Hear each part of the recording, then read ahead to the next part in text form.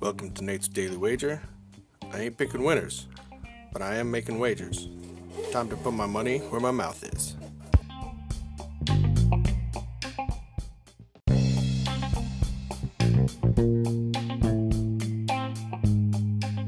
This is Nate's Wager for June 24th, 2022. And a little loss last night, which wasn't great for us. But, that's how it goes. As you can hear, I'm watching the kid today, so she'll give her 2 cents as well.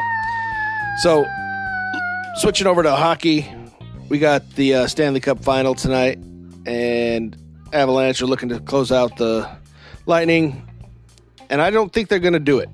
I think the Lightning are going to force some more games, and there's going to be lots of scoring. So, looking at the total, it's sitting at 6, and we're going to take the over. So we're going to take over 6 total goals between the Avalanche and Lightning in today's Stanley Cup hockey action. See anything better than that? Pound it. That's my pick, and I'm sticking to it.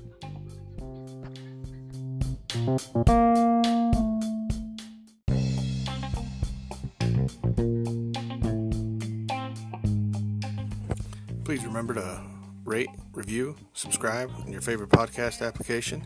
Tell me how much I suck or how much money I'm making you.